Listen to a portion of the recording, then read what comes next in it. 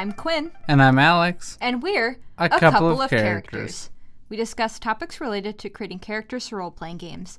And today we're joined by two guests. Is this where we come in? This is very exciting. Yeah. Wow. All right. Well, thanks for having us. I'm mostly a blind gamer on various places on the internet, but definitely call me Phil. Hi guys, I'm Jim from Knights of the Braille, groups of blind and visually impaired tabletop role-playing game enthusiasts. We've been around for about 3 years, making accessible resources and games available, and happy to be here. Thanks, guys. Yeah, thanks for coming. Do you guys want to tell us why you are working on your projects and what your projects are all about? Yeah, we are currently working on a big event on October 1st and 2nd, called Everyone Games, where we are advocating for more accessibility and in all games, tabletop or video. And we've got a bunch of panels and events and games and streams happening. And Phil and I are both visually impaired people that are pretty interested in being able to play games. Mm-hmm. Alex can relate to that. Yep. I've now played a video game in many years, because I have not really found any. Well, I haven't looked that hard, but I haven't found any that are accessible. Can I interest you in meeting our Lord and Savior, The Last of Us Part 2? I mean, I'm all ears, but no. So very exciting that we finally pinned down the schedule for the video game streaming portion of the event, and Sightless Combat will be playing The Last of Us Part 2 on permadeath, I believe. He's, as the name would lead you to believe, he's a gamer without sight. So, it's fully blind accessible. So this is the kind of thing we want to promote. We want people to, know that there's stuff they can get into out there, even if they assume there isn't, because, well, mainstream games aren't accessible to lots of people with different disabilities. But, visual impairment, blindness is one of the areas where I'd say there's worse accessibility. But there's some things out there, and we want to highlight the good things and hope that publishers and developers notice that, we're here making an event about these things. That must mean that there's a few of us, and they can just start by checking the basic statistics and noticing that a quarter of American adults are somehow disabled. I mean, that's one country, but you get the picture. Yeah. So it's a huge market that shouldn't really be ignored, regardless if you're doing it because if publishers or developers are good people, or if they just want to have access to more people with money. Right. Right. Yeah. And we want to do that for video games, but this all came out of tabletop RPGs. Jim's been doing this kind of thing for years. Yeah. As Phil says, visual impairment is probably the biggest barrier for video games, and we're more trying to appeal to publishers to get more involved in including accessibility from the ground up. Whereas Able Gamers and Special Effects are two charities we're raising money for through the event, who have produced a lot of accessibility for mainly people with mobility impairment. Mm-hmm. And then hearing impairments, I mean, there's a lot of stuff around that in games at the moment, whether it's putting a radar in a game so that when you can't hear the sound cues, you can still see on the little mini map that there's someone near you or behind you, or the screen flashes. There's a lot of stuff for hearing impairment at the moment, subtitles in absolutely everything now. And we found that visual impairment has definitely been put to the bottom of the list, like with many things. And tabletop role-playing games included, a lot of PDFs for rulebooks are not screen reader accessible. Yep. They work with OCR, so you can get Adobe to read it or your iPhone to read it with Speak Screen, but navigating it with a screen reader is not functional most of the time. And we're really hoping to change that as well. Yeah, that would be ideal for me as someone that's like, I want to check out new systems, but it's very hard to get in when you are struggling just to read the PDF. So yeah, it's very frustrating because you think to yourself, it doesn't take a whole lot. And I have reached out to publishers in the past, and they've made the corrections or said to us, hey, if you guys want to make an accessible version and share it amongst your community, which we do, then we do that. But to be honest with you, as much as we want to help each other, we also don't want to spend all of our free time making someone else's content accessible for free. It's a lot of work. Yeah, it is. Yeah, it shouldn't be that much work for them if they already have, their big document that the PDF comes from. So yeah, it's mostly tagging it is the big part. If you tag the document correctly, the screen reader can follow it, and adding image descriptions is a big part. But part of the problem with Adobe InDesign is that they throw little bits of visual landmarks into the document, which just read to us that there's something there, but image, and it's not really necessary. That should be baked in without a tag. That is true. And even on web stuff, you got people doing really fancy things that are arguably more complicated than basic HTML, which is has been accessible for a very long time. Yeah, and you've got people adding visual flair in random, meaningless parts of the code instead of using code with semantic information that will tell a screen reader what's up.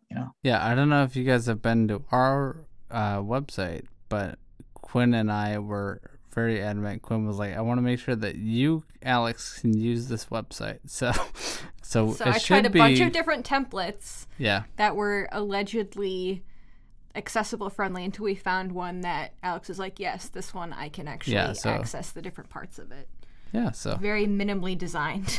Oh yeah, so the Everyone Games website, we started with one company, which will remain unnamed to protect the guilty, which was ended up not allowing us to make the website accessible, but would suggest we pay a monthly fee to have a widget make it accessible, which was just, it was really nice for a group of people working on accessibility. It really, that really worked for us, Yeah, please pay us for a basic human right. Hey guys, you missed the plot. Yeah, so we went ahead and changed right to a different. Seems now you lost fair. our business. Yep.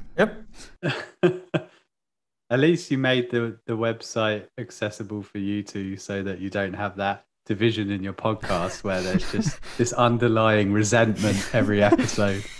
I mean, it might still be there, but you have to listen real carefully. And the Braille website was made by someone with no vision, so it should be accessible. So hopefully it's visually accessible. I hope so, and it's not just awful. It is. It works. It works if you can see it. Yeah, definitely. But he actually told me that he once made a website that was entirely it was black on black. To make a very good point. Yeah, and I think. Yeah, I'm all for that. Not for releasing it to the public, but for a very powerful statement to. Yeah, the same guy made an accessible tabletop role-playing game system from someone else's and made it entirely black just to annoy them. Yeah, I've done that before, where you just change the font color to like white in a Word document. Now no one knows what I'm writing. Yep. I really liked when I first met you, Alex, that the screensaver on your laptop said, if you can read this, this is not your laptop. Yep. Yep, have one of those like scrolling text screensavers. Yep.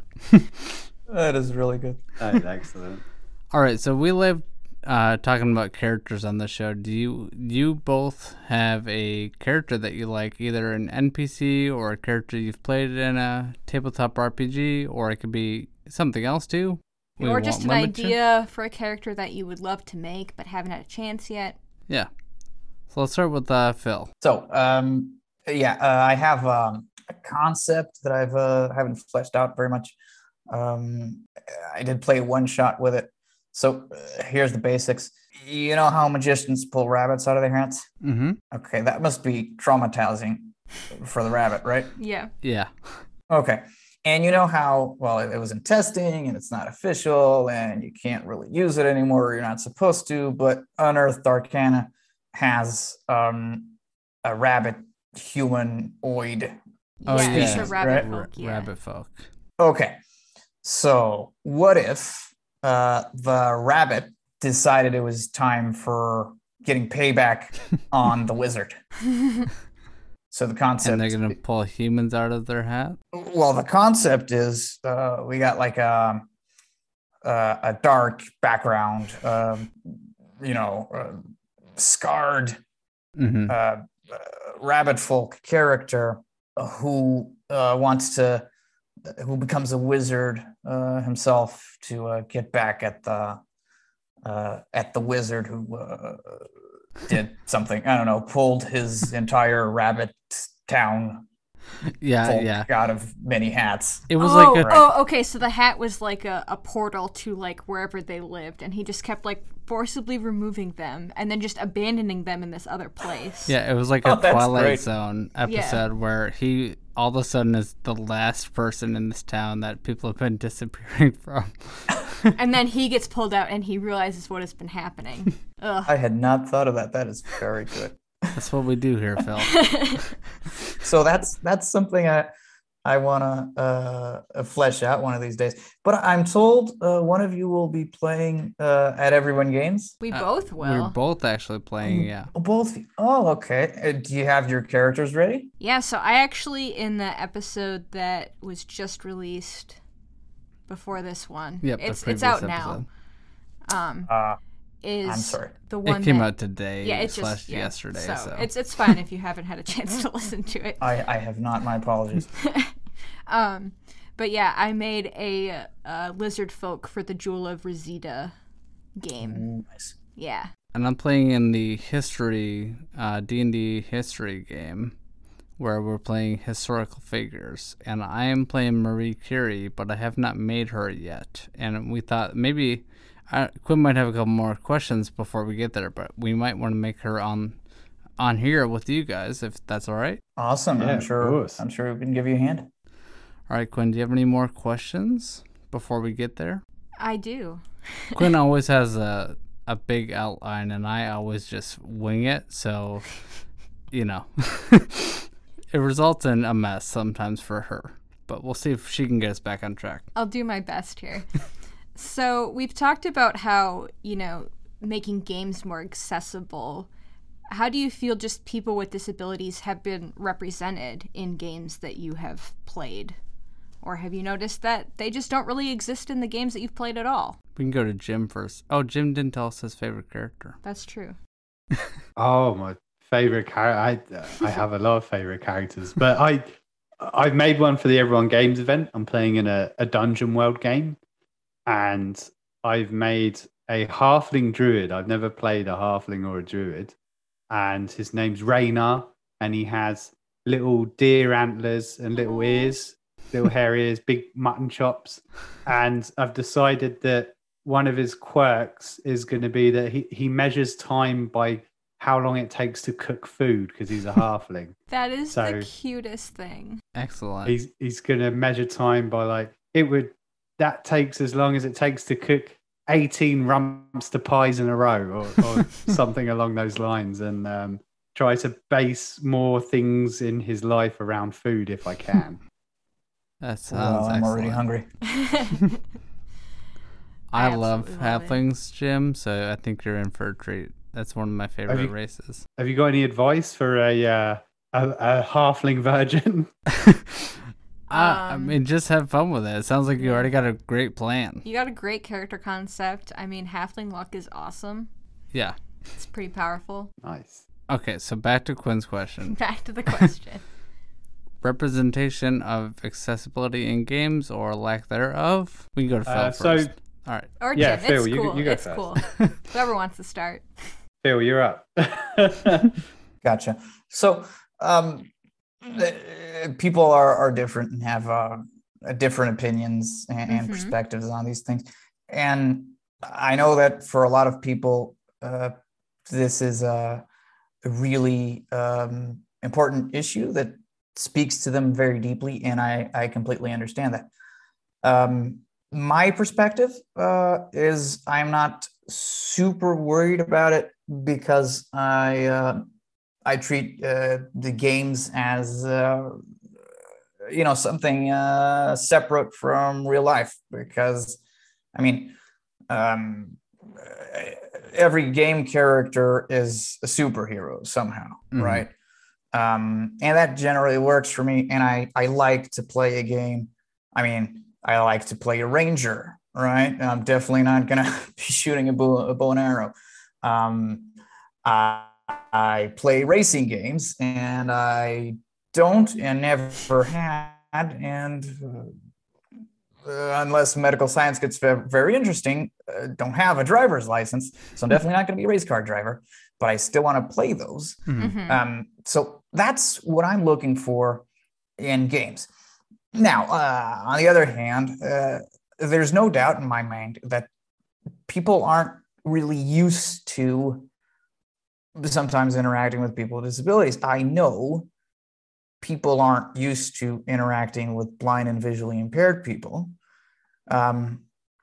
because when I leave someplace and walk outside and I'm standing at the curb waiting for my ride to pick me up, and maybe I fold my white cane and stick it in my bag, it's very likely for somebody to grab my arm and ask, "Hey, do you want to cross the street?" And I'm pretty sure, everybody has learned from a young age that you don't grab people in the street. Yes. That seems to be a pretty basic rule that people follow. So that's a clear indication to me that I don't seem to them to be the same as they are. Yeah. Right. And that doesn't feel great. Could more representation of people with disabilities in games, TV, movies, books, popular culture, everywhere help with that? Yeah, definitely. Right. Yeah. I mean, personally, as like I'm not interested in playing a blind or visually impaired character. I'm interested in playing a superhero of some kind, right? Okay. But that's me, right? Some people might not want to play a rabbit. They want to play a human because they can identify with a human more, right? So I understand that that people might want that option, and it's definitely valuable for. I mean, if you want your kids not to be allergic to everything, you let them play in the dirt, right? So maybe let your kids play with disabled people so they don't think they're weird, right? Yeah. Yeah. They're people too. What? Who knew? They're just like us, right? But they have one thing different. Right, or more. Yeah, who knows? Yeah. But we're still people, and we expect to be treated the same, or if not literally the same, equitably, right? Right. We need some balance here or there. So yeah, that's a possibility. That's a way that we can let disabled people feel like they're valuable enough to be able to be themselves in a game, right? Because even if you want to be a superhero in the game, maybe you want to be a blind superhero. Well, I mean, there's Daredevil, right? But right. Anyway, maybe you want to be a blind superhero, right? Or, with everything out there, superhero, sci-fi, whatever options, if you have mobility issues and you use a wheelchair, either all the time or sometimes, why not fight crime or be in a fantasy game in a combat wheelchair? These kinds of options aren't necessarily for everyone, but that doesn't mean they shouldn't be there, and that doesn't mean they're not valuable. Yeah. So I wouldn't say it's my main cause, so to speak. But we have to understand and recognize that some things matter more for different people, and what matters for somebody matters. Period. If it matters for somebody, it matters, right? Mm-hmm. And it can be a way for us to move forward and see each other as equally human and equally valuable. Mm-hmm. Definitely. Yeah, I recently have started trying to play a blind character in a D&D game that Quinn runs for me, and it's been interesting because I've been like you a lot, where I'm like, if I'm playing a fantasy character, I don't necessarily want to give them my disability from real life, because I'm like, well, if I'm in a fantasy world, why not be able to see? But it's been an interesting experience to try to, play it in, because I'm not used to playing a blind character, so I have to check myself, be like, oh wait, he can't see that far, which is kind of ironic because I'm used to not being able to see very far in real life. Right, but you're used to different mechanics in the game. Yeah. So. Yeah, if for nothing else than to experience interesting mechanics, why not?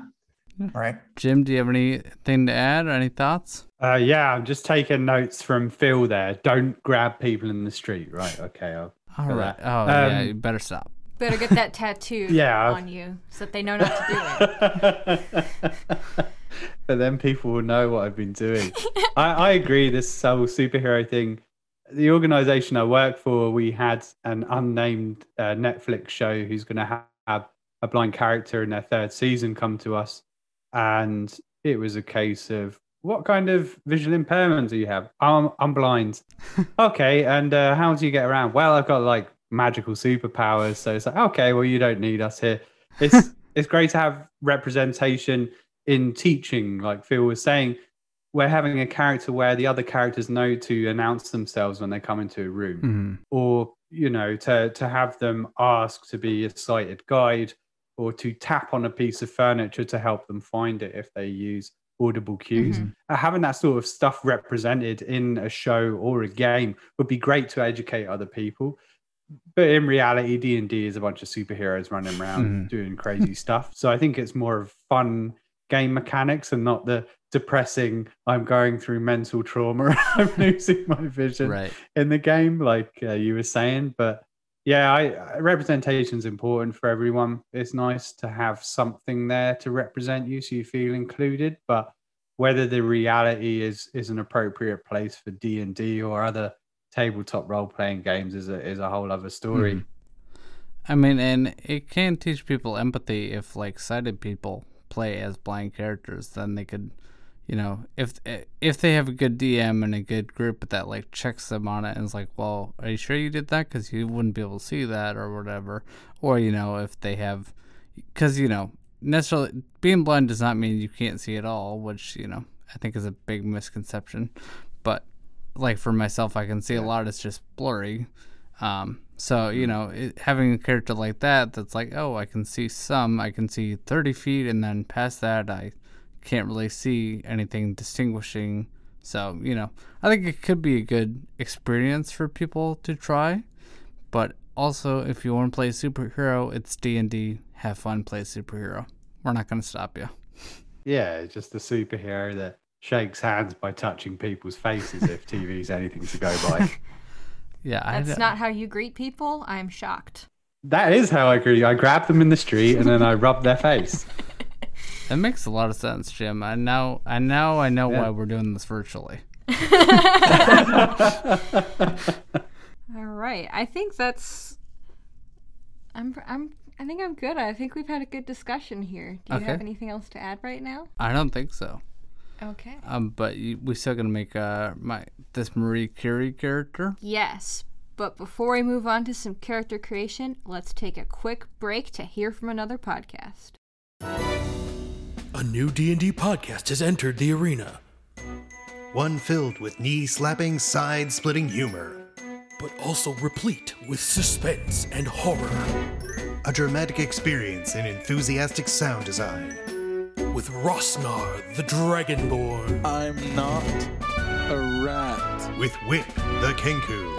Wait, did it at least grow my feathers back? With Vandal, the Human. Kiss me, you crazy wagyu! And Kayla, the Indomitable DM. Vandal, you're high as just remember that. Pure, concentrated spontaneity in an hour.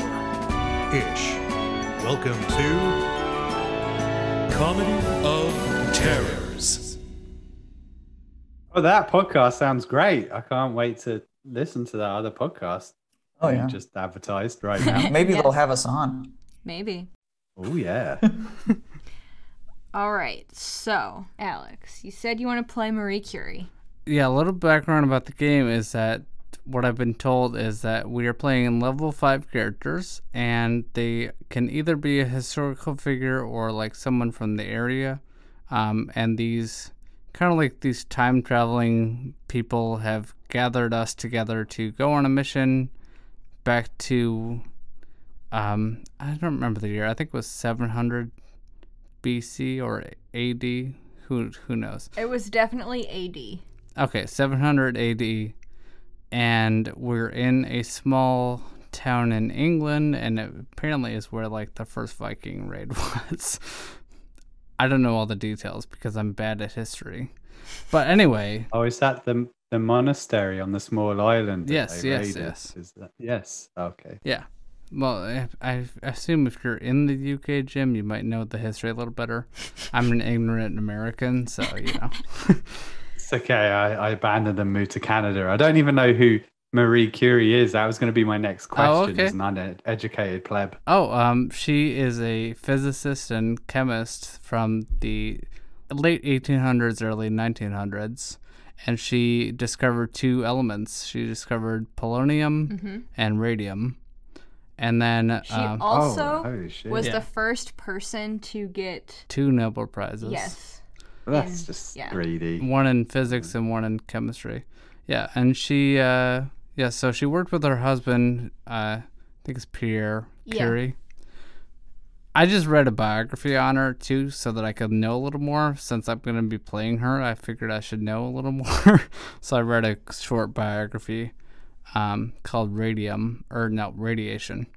And so she actually died from radiation poisoning many years later because, they were messing with a lot of radiation, and they didn't know that they shouldn't be. Holding it in their bare hands. Yeah. Oh my Yeah. God. So my She should be a superhero. That was kind of what we were thinking. yeah, so my concept was maybe she's an artificer that like got some magical powers from messing with radiation. Very like Bruce Banner. Yeah. Yeah. She could have a radium gun that shoots radiation at people. Yeah. So my sources tell me that you can use firearms in the game if you want. Oh, okay. That is good to know. Artificers can use firearms. Mm-hmm. They can. They've got like one of the types is like an artillerist where they can just like make they guns have and an shoot them and eldritch stuff. cannon, so you could have a radiation cannon where you just shoot people with radiation. And she was she worked as far as I know in field hospitals in World War I, right? Yeah, she did that as well. So that was towards the end of her life. She had already discovered the 2 elements, and then she made small X-ray machines that could be like brought on during World War I to the troops. So. Oh yeah, because this was after her husband died. Yeah. Her husband died in early 1900s, and she lived to like 1935 or something. Oh man, if she was exposed to that much radiation, she doesn't need an X-ray machine. Just look at them. Probably see. Probably through their had skin. X-ray vision. Yeah. That's true. Yeah. But other people couldn't see, so she's like, "Here's what I can see." In the biography, I also learned a lot about like, right when we discovered radium, and then people were like, I'm going to put this on watches, and I'm going to drink a little radium every day to keep me healthy. And I was like, oh, gosh, people are so dumb. Oh, man. They thought it was a miracle cure, and it turns out but it was on kind watches, of the opposite. It's great for the light. Mm-hmm. Fantastic. We have better things now. Yep. I've heard it works for COVID. Oh, no. Oh no, Jim. Alchemists have two interesting spells at level 3 that might be cool. Mm-hmm. So since she worked at some point in field hospitals, healing word might make sense. Mm-hmm. But also ray of sickness. Oh yeah. There we go. We'll give Jim his ray gun. There. Yeah, I was kind of thinking of doing the alchemist subclass of artificer because she was literally like a chemist. So yeah, brewing up random things seems on brand for her. But yeah, I really like that spell. Ray of Sickness is one I don't typically take, but I think it makes a lot of sense for this character. Right, harnessing the power of Science. a vial of something. Yeah. It tracks. In fact, that could be a whatchamacallit, a focus. Oh yeah, like a right. Yep, like a little ray gun. I just imagining these Vikings in the like 6th or 7th century just vomiting from radiation sickness as they're trying to fight Marie Curie. Sounds horrific. I don't even know who anyone else is playing, but I was like, when they told me to be a historical figure, I was like, well, I have a PhD in math, so I should probably pick some sort of scientist that, was somewhat well known. And Quinn gave me the idea. She was like, well, what about Marie Curie? Yeah. And then I was like, oh, this would be great because you could do the artificer and give her some explain why magic works, because that was one of the things they said where they said if you want to have magic, just have some way to explain it. And I think that exposure to radiation is a great explanation for why magic. It's a trope for so many superheroes. Why not Marie Curie? Yeah, everyone feels a little nauseous when she's around. She can glow in the dark, night vision. Oh, the light cantrip. Oh my gosh, yes. Just starts glowing. So what kind of personality did Marie Curie have? Do we know? You should say some of the fun facts you learned about her. Oh, man. If you don't remember, I can list some. Okay, so she graduated high school at 15. She's extremely driven. So, like, basically she loved work and would go to work all day if she could, every day. She had 2 kids, and, like, people were like, oh, you're going to be a mom now. You got to give up science. And she said, definitely nope. didn't know she had children. Oh yeah, she had 2 kids. One of the younger one, I think, went and did the like field X-ray things with her during World War One. Yeah, one of them became a scientist. The other one became like an artist or something, and went away. The other one became Dr. Manhattan from watching radiation. Right.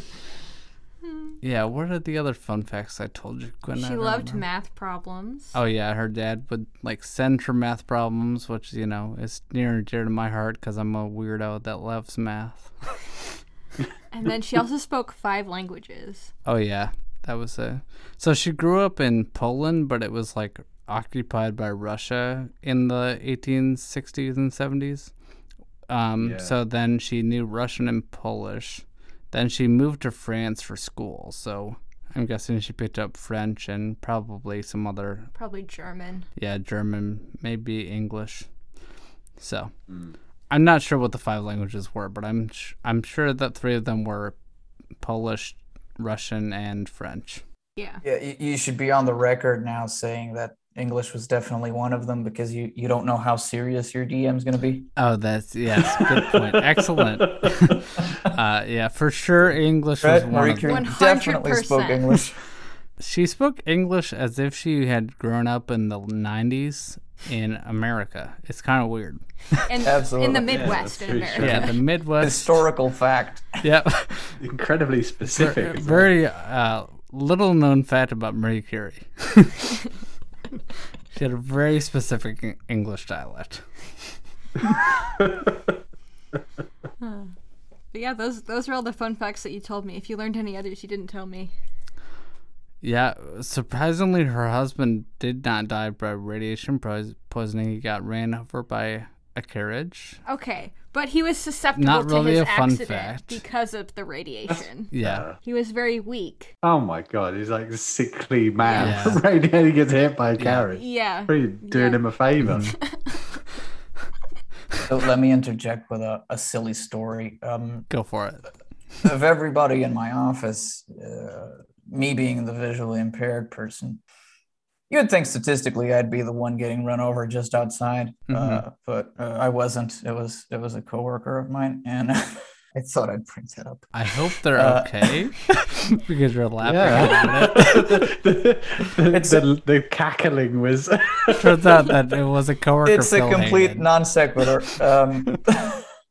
Just you're saying that he was possibly more either likely to have that happen or weaker. Yeah. That he would not survive. But yeah, I beat the odds. Woohoo! That's what we like to hear. People with disabilities, exceeding all of these expectations that, Exactly. they won't get hit by a car. Exactly. Yeah. Should have called a news crew. Blind man not struck by vehicle. That was in The Onion, wasn't it? So Marie Curie can be a very driven woman. So maybe she's looking to solve the problem immediately, not hanging around, wasting time. Yeah. She wants to get things Diving done. in. Yeah. Well, I would assume getting to stats, absolute highest stat would be intelligence. Things like investigation would be important. I think that's the closest representation D&D would have of the scientific method. Yeah. Right. I don't know what her other stats would be. We could try to figure those out together. How We're are doing stats? Is it It's point by. That's what by? I was told. okay? I believe. So we can max out intelligence. I guess, should we just pick human for the race? We could do some sort of weird, maybe she got mutated by radiation and do something else too if we wanted. But I was thinking probably just human. I think human is. Historical fact: Marie Curie was an elf. Yeah. She was an orc. Yeah, so I guess let's go human because it's boring, but it's probably the safest bet. And we can let's do put the intelligence up to 15 with 9 points. Yeah. So expensive. I'm guessing she was somewhat dexterous because she was doing things with her hands all the time, messing with small, because radium is very small, and you gotta use microscopes and that kind of thing to see it. Yeah, that does require a lot of fine motor skills. Yeah. Any other thoughts? I know that you guys aren't as familiar. You didn't read a biography to prepare for this episode, so.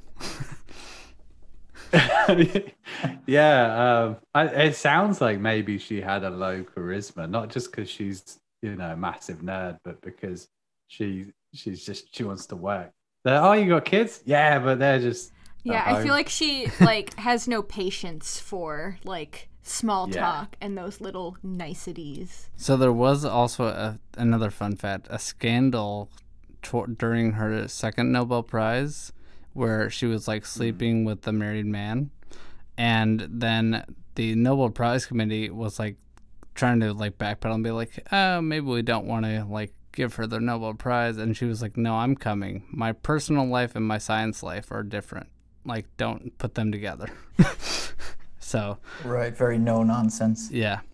cheating on her sickly husband.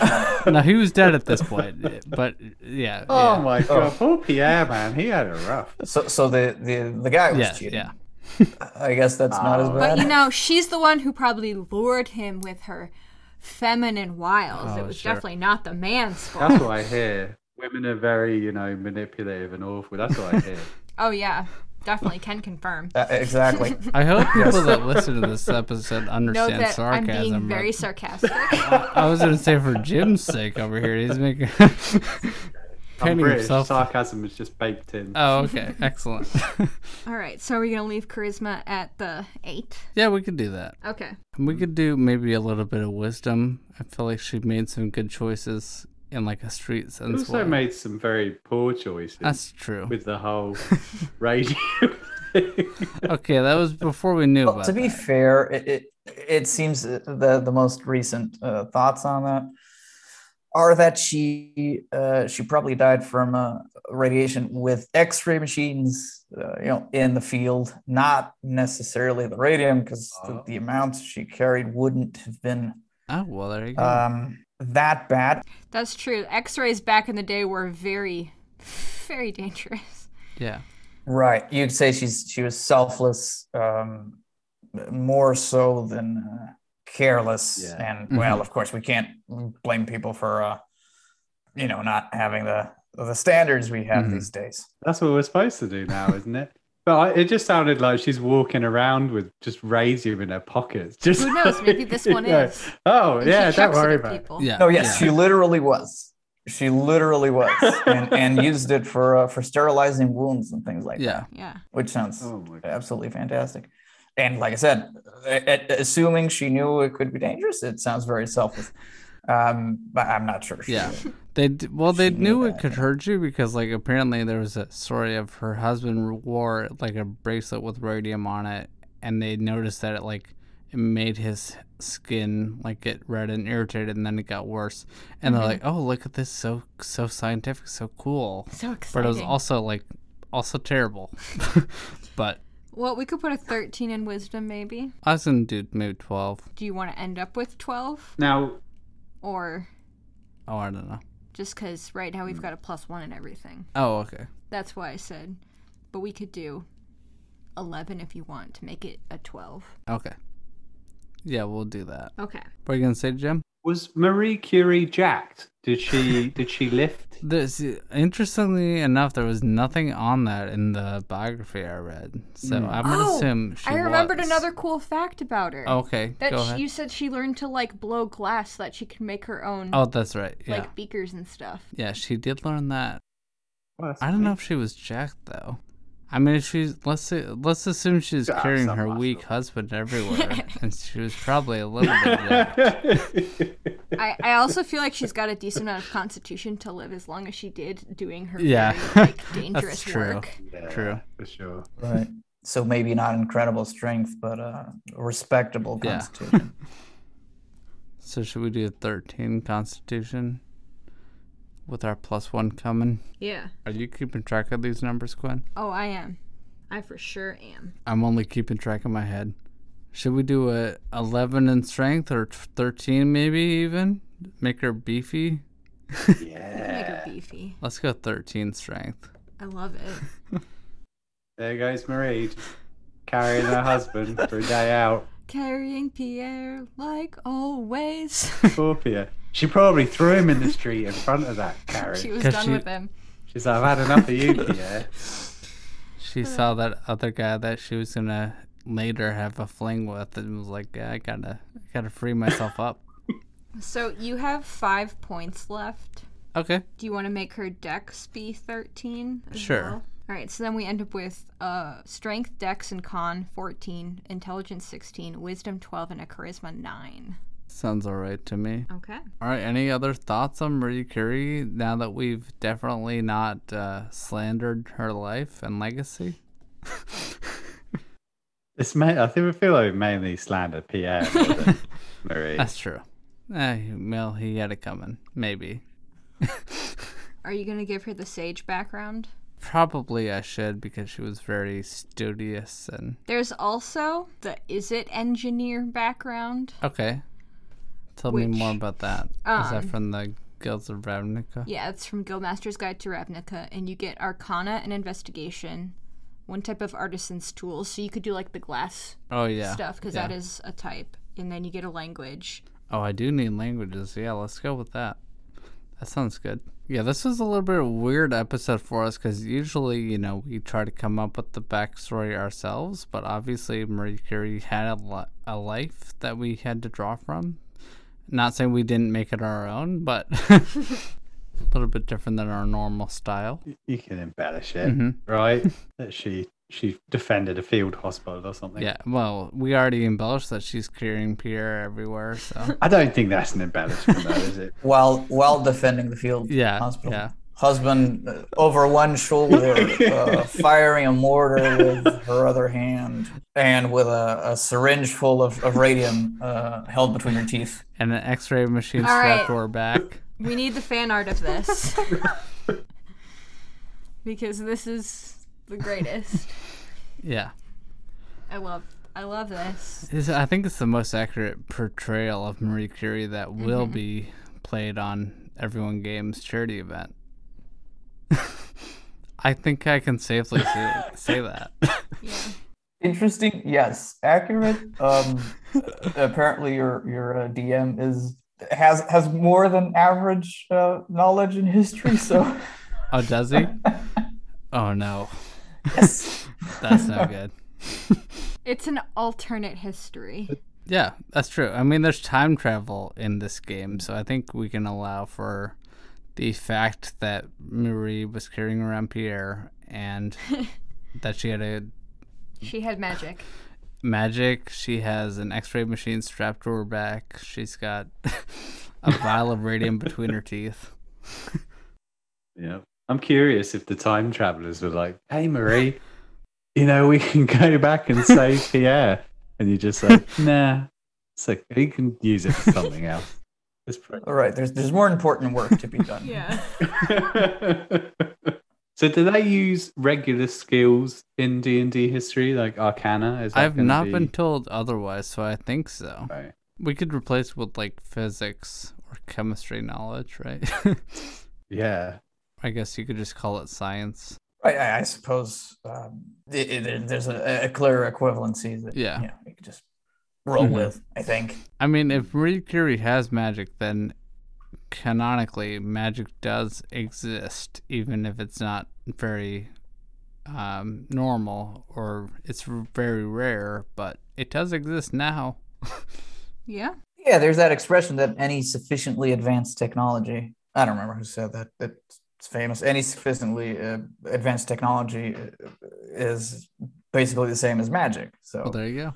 Yeah, like Phil plays Star Wars 5th edition, and in that they basically convert the magic abilities from D&D into like technology. That tracks, yeah. And like force knowledge. Oh yeah, there's force powers instead of magic. There's tech casting, which is like instead of a tranquilizer, instead of like a sleep spell. Okay. Yeah. So stuff like that. History is replaced with something else. It's basically 5e, but you change some words, and you have Star Wars species. Nice. It's a lot of fun. Nice. Yeah. Quintonized regular DM Andrew is a big Star Wars buff, so maybe he will be into that. Man, the website for Star Wars 5e is accessible and free, so check it out. This is true. Except the character creator, I got to give you a heads up. That has many unlabeled buttons. Our friends, the unlabeled buttons. Am I right? Yes. Unlabeled button. It says there's a too. button here. What is it? What am I signing with this? Right. With your skills here, it says choose two. One of them is medicine. I guess you'd. Oh yeah. Medicine. Yeah, for the human. No, for the artificer probably. Oh, artificer. Okay, yeah, we can go medicine. What are the other options? Okay, the other options are history, nature, perception, and sleight of hand. Probably history, because if she's very studious, Yeah. I don't think the other three make as much sense, even though I like the other three. Yeah. I would love to have perception. She's got her head in a book. I'm not sure how aware of the outside world she is. Okay. You could have sleight of hand for stealing people's husbands. Yeah. Or sleight of hand, put some radium in someone's pocket and just keep on walking. Playing the long game. I like this evil Marie Curie that we're making here. Evil or just chaotic? You cut me off in line. You'll see. In 20 years, you'll see. You'll all see. You'd be really sick. So the equipment, I guess you'd have to change it to periods appropriate. Yeah, I don't think there's been much said about the equipment that I'm going to have, so I'll probably ask about it, or I'll just wing it, and then I'll say that I have an X-ray machine strapped to my back until the DM says I don't.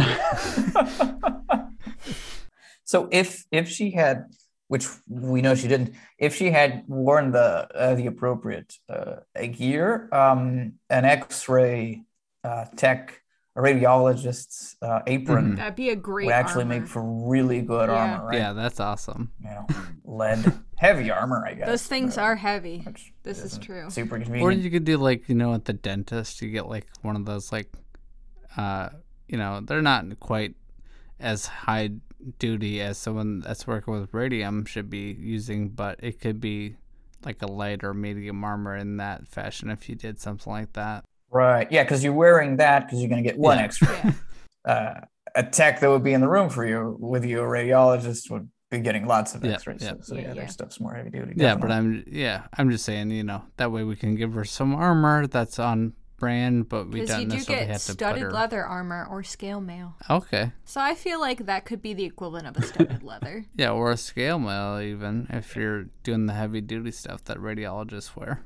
Now that there's time travel, they've told her like, "Hey, Marie, You should throw this on. we know that you got powers the first time you were exposed to radiation, but how about you try not getting more exposed?" So is this a level 3 character? 5. 5.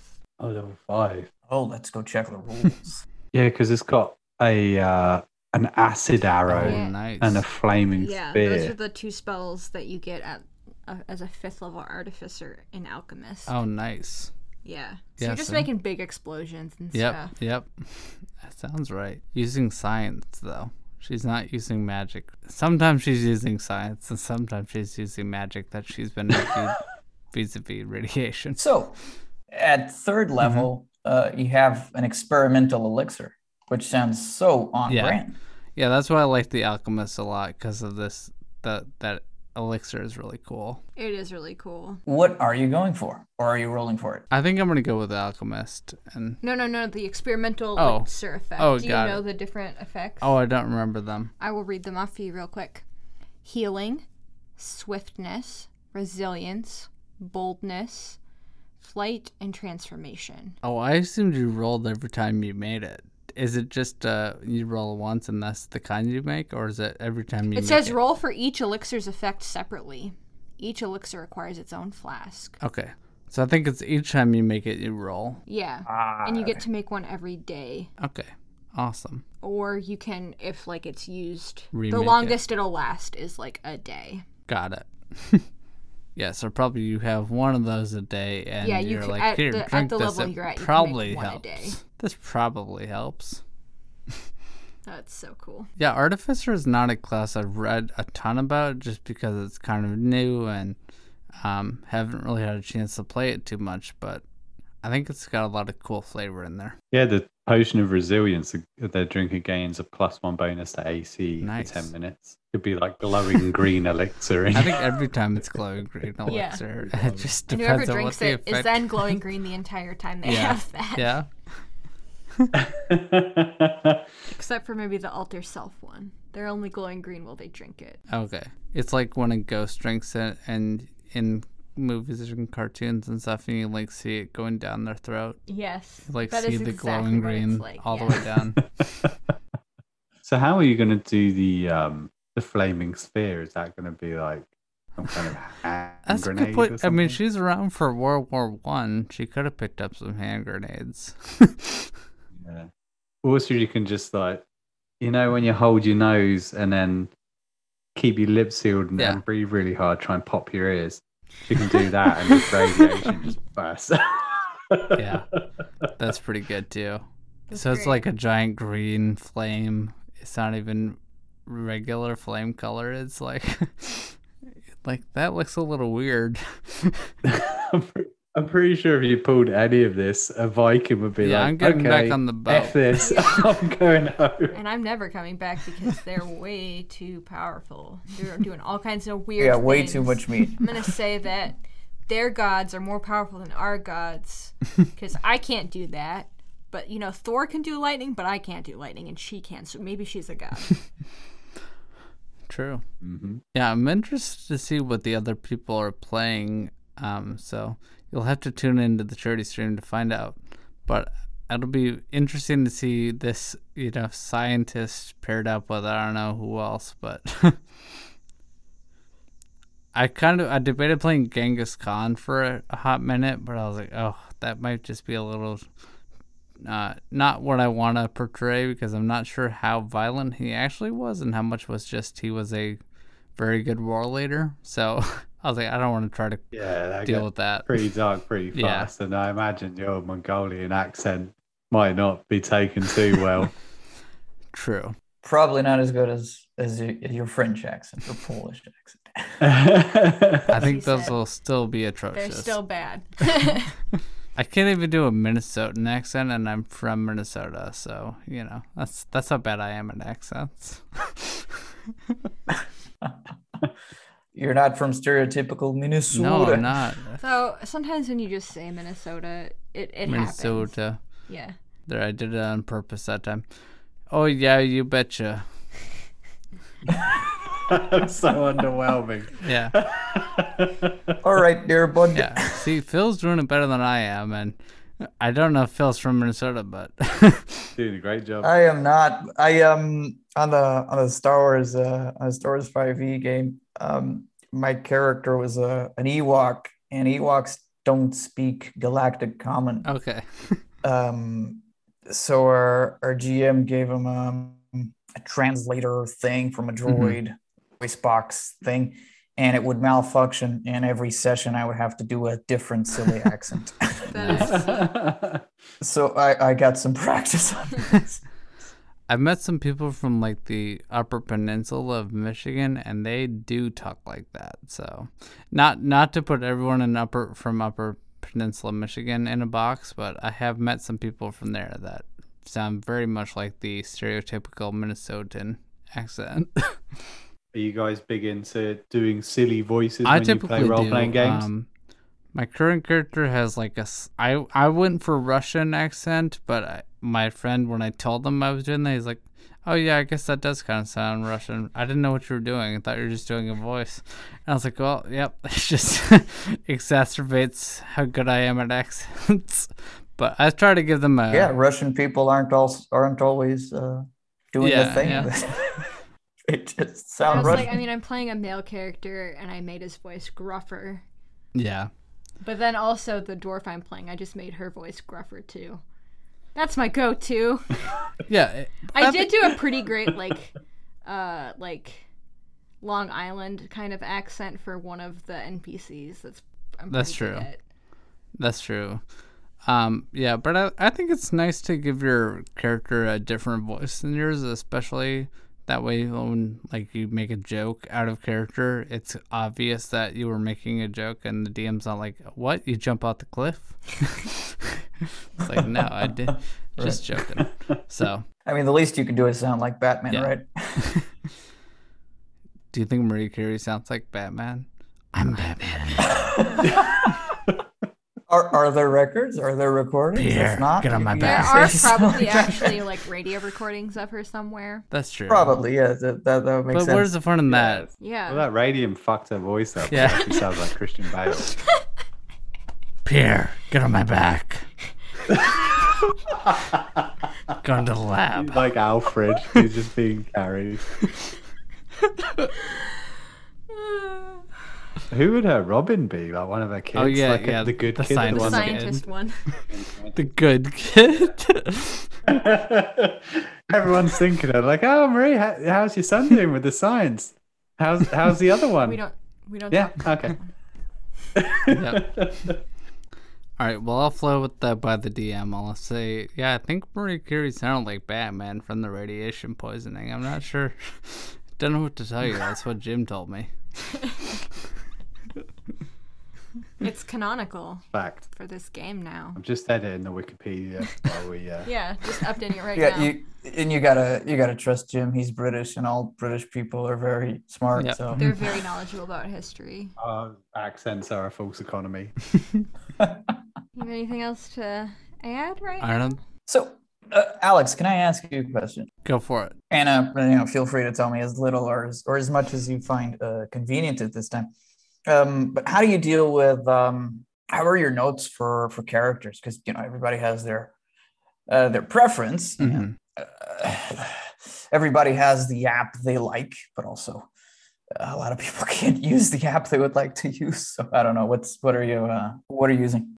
So I either will use my laptop and just like I have a standardized way that I write notes to myself. Like basically I put the name and like race and some of like the physical characteristics towards the top, and then I have ability scores towards the top.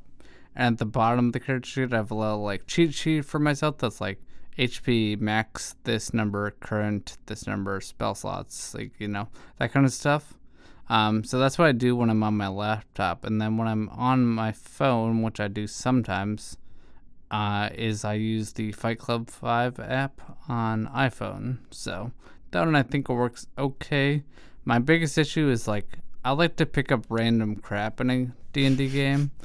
And it's hard to make new items that are like, oh, I picked up, a pool cue from a pool hall. Now I have to add a pool cue to my inventory. And it's like, it's not a big deal to add it. It just takes a little more time for me than, because I'm a slow typer on my phone. So which is why you prefer to use your laptop. Yeah. So if I am using my phone, I'll just like, try to remember and then write it up later, or I'll write it up in the moment and then maybe just zone out for a minute in the game. But that's what I do. What about you? Yeah, well, I actually do most of it as visually as most anybody else. Oh, okay. But just I try to pick character sheets that work. If I'm using an app, I'll make a point to use something with dark mode because that helps me. I'll test something out before using it, and if it doesn't work, I'll go look at something else. The app you mentioned, which will now remain unnamed to protect the innocent, has many of our friends on Android, actually. Okay. The unlabeled button friends, which is a shame. I find that it's not unusual for developers to focus on iOS apps more so than the Android version. Yeah. Right. And that's interesting. partially why Alex uses a lot of like Apple products, because they just have it more inherently built in. Yeah. Yeah. I mean, I don't want to get into a big thing, but I use a Mac because I needed a new laptop, and when I was going to get it, my vision was really bad. Yeah. Mm-hmm. And I didn't have the brain power at the time to get a new laptop and also figure out NVDA or narrator or the will to pay for JAWS or Fusion or something. So true. And you open a MacBook and it's ready to go with that annoying voice for sighted people who are like, no, I don't want you to talk to me. As someone married to that, I'm used to it now. Like, I'm just like, yep, It's just Alex's computer talking. Yeah. I can kind of understand it most of the time. Yeah, what kind of speed are you guys dealing with? How fast do you guys make things talk? Because I have one friend that like is blind and he doesn't make things talk that fast, but I try to like optimize and I'm raising speeds if I can. I can't concentrate that long, so I have to keep it lower. Okay. I lose concentration pretty quickly because I'm multitask. Mm-hmm. Yeah, actually, I do faster than average when I need to use a screen reader. Than average? No, not like faster than normal human speaking voice. Mm-hmm. Yeah. For any time I need to use a screen reader for a little while, if I for whatever reason, which isn't super typical for me because I usually get by with magnification. But if if I need to read something long, I will slow it down a little bit. Because even with audiobooks, sometimes you lose track, right? And it's not as easy to go one sentence back on an audiobook. That's true. Right. Things like that. So I don't speed those up. I know a lot of people do audiobooks at like 2 times speed. Alex does. Yeah, I do. Yeah? You monster, Alex. I mean, that's definitely impressive, and I'm sure you get a lot done, but... He reads books way faster than I can. Yeah. Well, right. You know, the thing is, you don't start at 2 times. You start at 1.25, and then you go, eventually you go up to 1.5 or whatever. But I think for me now, I can usually start at 2, and if the narrator talks a little faster than normal, I might go down to 1.75 for a bit and then go back up to 2. But yeah, I don't know. I like to read fast. I think I have a pretty good comprehension skill, so I do what I can. All right, well, do you guys have any last thoughts on Marie Curie or anything else, and want to give yourselves another plug again at the end here? Oh, plug? Yes, definitely. October 1st and 2nd, that's a Friday and a Saturday, from 7 a.m. to 10 p.m. Eastern time, which is a long time, but it works across different time zones and everything, right? So if you're in Europe, you got stuff earlier in the day. If you're on the West Coast, you got stuff a little later in the day. We're having TTRPGs and panels streamed. We have video game streamer partners who will be streaming interesting games as well. Check it out on everyone-games.com. And we're raising money for Special Effect over in the UK and Able Gamers in the US, who are charities working with making gaming accessible, mostly for people with motor disabilities. And we're trying to get, big numbers because, well, like I said earlier, apparently 1/4 of the adult U.S. population being somehow disabled isn't quite enough to get the idea across. Yeah. So, we're trying to make ourselves look big like a cat, right? Yep. And are either of you guys playing in any of the events on Friday or Saturday that people like you and, think that you guys are hilarious and want to check you out more? Jim, you're playing, right? Yeah. Phil's running a game called Cat, and I'm going to be playing in Dungeon World, that's right. which is powered by the Apocalypse game. But yeah, Phil, tell them a bit about Cat, because I'd never heard of that TTRPG. Oh yeah, sure. So your game's being run by a really cool blind DM, which is Matt. Yeah, awesome. He's amazing. One of the best DMs I've ever listened to. I haven't played with him yet, but yeah, really excited. Tune in. Yeah, so that's definitely worth a watch and listen. Cat is a pool of D6s. Pretty easy system to get into.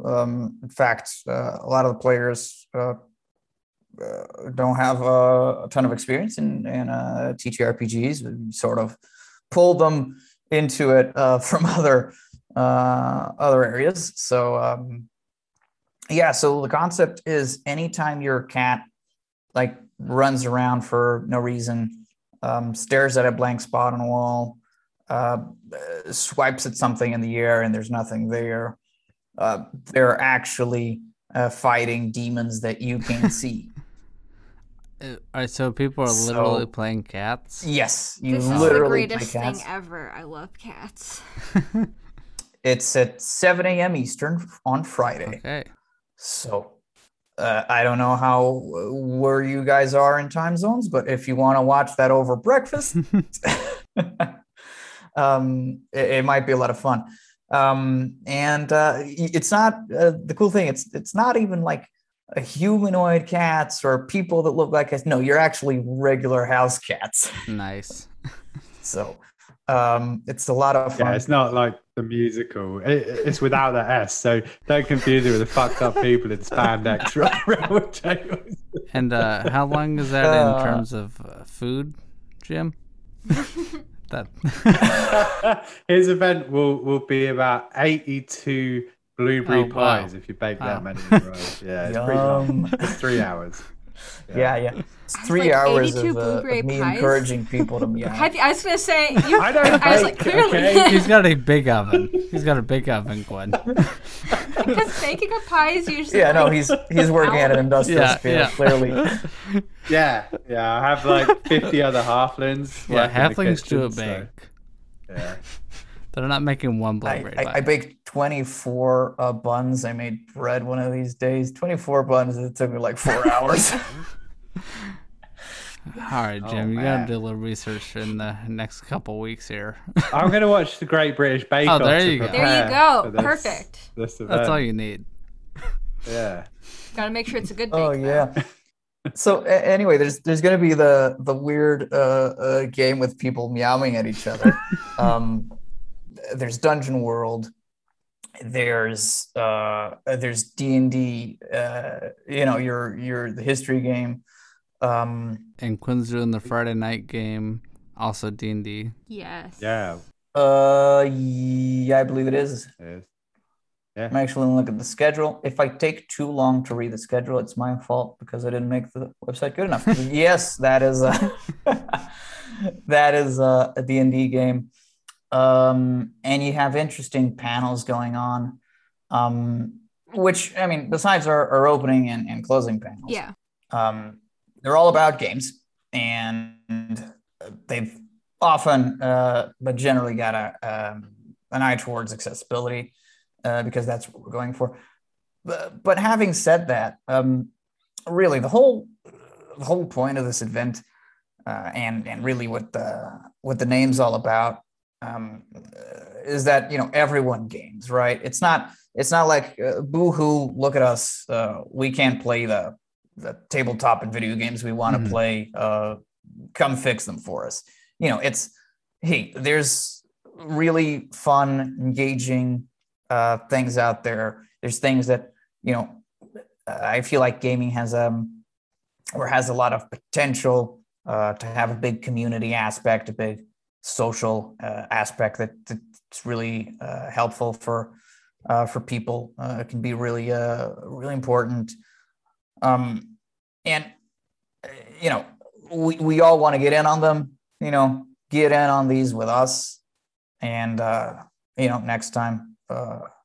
We'll get in on some other game with other people, right? If we can all get together and game on with equal standing, right? Yeah. Mm-hmm. So yeah, and as far as video games, I don't know how much you guys are into that, but Hearthstone is now accessible through a mod.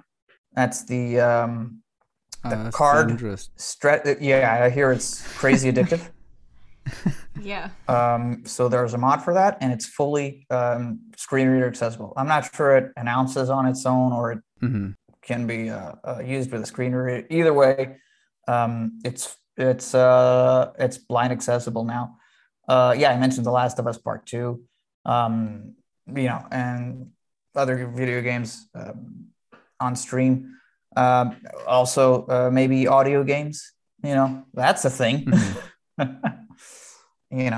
And so for instance, the Veil came out recently on Xbox, right? I'm pretty sure if it's not the first audio game to go pretty mainstream like that, it's definitely in there, right? So yeah, I mean, if you got an Xbox, you can play an audio game. It's I listened to Liam Irvin playing that on stream a while ago, and that sounded really good, right? So I mean, I was interested. I would try it out if I had an Xbox. I think it's on PC too, so I'll get that. But the point is, you don't have to be that's the whole point. It's not that if you're blind, come play this game. It's, hey, this game is cool. Yeah. If you're blind, you can totally play it. If you're not blind, It's still then cool. I mean, I guess your hearing's good enough. Yeah. But fair enough. It's not 100% accessible. Right. Right. But for let's say the able-bodied mainstream, it's still a game worth checking out. Yeah. And it's not about our event because us organizing it are visually impaired. It's an event about gaming, and while we're enjoying games together, when you make your next game, when you buy your next game, keep accessibility in mind, right? Mm-hmm. Yeah, and we have some like minor TTRPG celebrities come in. We've got a big game run by Satine Phoenix, which features Brian Posson, who is in The Big Bang Theory and does a bunch of stand-up and other fun stuff. Yeah. And we've got Temple Smith, who's Blind Temple on Twitter, and Jennifer Kretschmer, who are pretty big in promoting accessibility. We've got some other big names on here from YouTube, like Non-Complete, and streamers like Radders and other folks joining in amongst disabled streamers and gamers, like you mentioned, Liam Irvin. And we've got a couple of girls that run a community for female gamers, and they're both visually impaired as well, which is pretty exciting. And then we have a game that was built accessible from the ground up called League of Eternal Guardians. And you have to say it like that when you say it. Yeah, you're contractually required to. Yeah. and you guys are going to be playing in the Epic History game and the Jewel of Reseda as well, which is pretty exciting to have you guys on. And we also have Survival of the Able Ashcan, which was created by Jacob Wood, who helped organize this event. He is a visually impaired man who made a game about disabled characters who have to survive an awful event. So you'll get to see disabled characters in play at the very end on the 2nd of October at 7 p.m. Eastern Standard Time. There's a bunch of games. They're going to be a lot of fun. We got accessible game design panels. We got community and gaming panels. There's loads of stuff. So go on the website, as Phil says, www.everyone-games.com, and we have the schedule on there. Yeah. Awesome. And note for the editors, the mention of Survival of the Able, splice that into the part where we talked about representation and pretend we thought about it at the time, because it would have been really appropriate. Yeah, just give it to us clean, Phil. Just go ahead and be like, oh yeah, and they if you want to. You could so try to. About representation, definitely check out Survival of the Able. It's the tagline's really good. It's one of them can't see, one can't hear, one can't see them, one can't hear them. Together they have to survive. There's a little bit more in there, but it sounds really really fun. Yeah, Jacob Wood is listening to this podcast right now. Go, God damn it! Why did you guys mention this? You guys forgot about Jacob. Me. You misquoted me. I quit.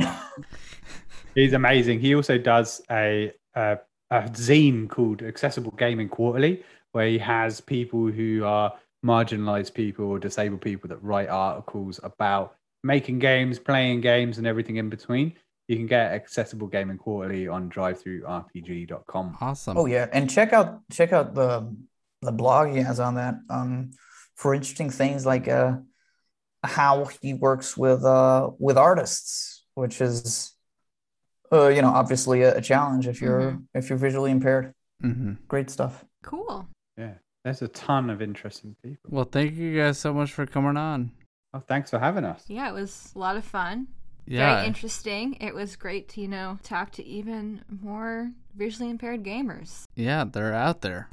Yeah, and if you want to meet more, go to knightsofthebraille.com, join our community, join our Discord, and get involved. We have a lot of people who are visually impaired that are scared to jump into games with sighted people. Mm-hmm. Knights of the Braille is a good stepping stone there. So anyone listening, if you're not sure, knightsofthebraille.com. Oh yeah, because my experience is really the TTRPGs seem daunting at first with lots of different dice and a lot of numbers, complicated mechanics. And you add to that the friction of being visually impaired and getting into that, right? Mm-hmm. So, it's definitely a chance to take that one step at a time. Yeah. You're definitely not getting people who don't understand what it's like to play a game, being visually impaired on Knights of the Braille. People, people get it, and it's super accommodating. Nice. And there's games for beginners oftentimes. So yeah, definitely check it out. Well, you could also, Quinn and I did some episodes on like an intro to 5th edition. So there's 4 episodes in our feed that are like good. If you're visually impaired, you can still listen to a podcast. So it could be a good resource for them as well. Ooh. That is a good plan. Continue listening to this podcast. Yeah. And then learn about D&D. And when you feel ready, go check out Knights of the Braille. Get into a game with accommodating visually impaired gamers. And then get into other games with accommodating visually impaired gamers and with other people and whoever you want, and game a lot, because that's cool. Mm-hmm. Yes. Yeah. Thanks for having us, guys. Well, thanks again for coming on. It's been great. And I'm excited to hear you guys play on the stream for the October 1st and 2nd. And hopefully our listeners will check that out too. Absolutely. You can find more information about our show at acoupleofcharacterspodcast.com. Have ideas or feedback, or need help creating your next character? Email us at acoupleofcharacterspod@gmail.com. You can follow us on Twitter and Instagram at ACOC Podcast. We'd like to thank John Began for composing our theme music. If you like what we're doing, please rate and review us on iTunes. Yeah, 5-star review will really help us out and help spread our show. Also, tell a friend about our show. Yes. And tell a friend to listen and watch the streams on October 1st and 2nd. Yes, 7 a.m. until 10 p.m. on both days. Quinn will be playing 7 p.m. on the 1st.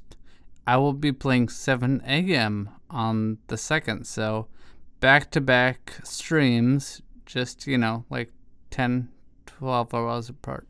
Whatever it is. Yeah. Well, it's 12 hours apart from when they start, but you get it. You get it. You get it. Another way to support us is by becoming a Patreon donor. Just search ACOC Podcast. You can also support us by going to bookshop.org/shop/ACOC Podcast, and any purchase you make there will help support our show and a local bookstore of your choice. And if you're into actual play podcasts and Pokemon, you should check out Dungeons & Dragon Types. They've just started their 2nd season. They've released 2 episodes, and I have joined the cast as Willow. Yeah. You can follow me on Twitter at AlexInWinterland. And you can find me on Twitter and Instagram at NotADrQuinn. Thanks for listening. Keep on rolling.